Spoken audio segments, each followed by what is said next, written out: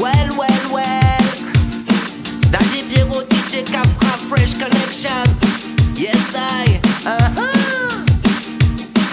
Dites-leur que je n'ai pas de temps à perdre avec les rumeurs. La vérité ne s'apprend pas parmi les menteurs. Me racontez pas de bobards, non, je suis pas d'humeur. Qui sème le doute récoltera la peur.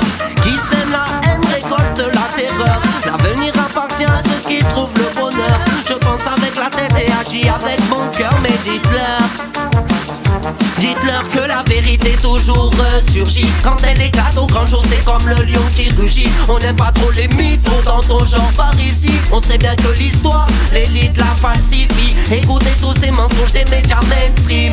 Ils nous désinforment, voudraient nous rendre débiles. J'avalerai pas leur bile, les me rendraient stériles. Pour manigancer la tromperie, ils sont habiles.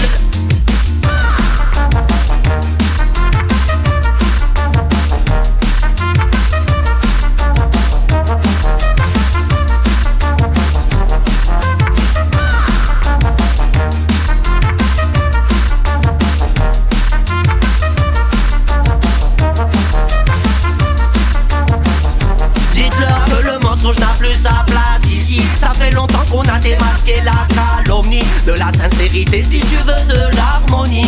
Soyons honnêtes afin de pouvoir être unis. Ça kill des dessinateurs et tout le monde est Charlie. C'est clair comme de l'eau de roche que sous celle-ci y a une anguille. Toujours les mêmes prétextes pour aller envahir des pays. Mais un beau jour la vérité ressurgit.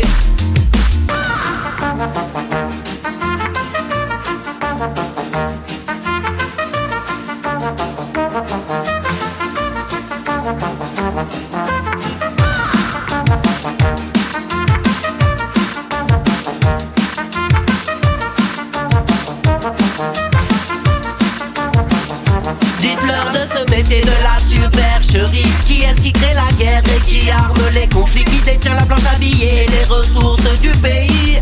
La finance et les plus grandes industries. Ils envoient des militaires au nom de la démocratie. Et Total récupère le pétrole en Libye. Areva même mise sur l'uranium au Mali. Si tu ne crois pas, va vérifier ce que je dis. Dites-leur que je n'ai pas de temps à perdre avec les rumeurs. La vérité ne s'apprend pas parmi les menteurs. Me racontez pas de bobards, non, je suis pas d'humeur. Qui sème le doute récoltera la peur.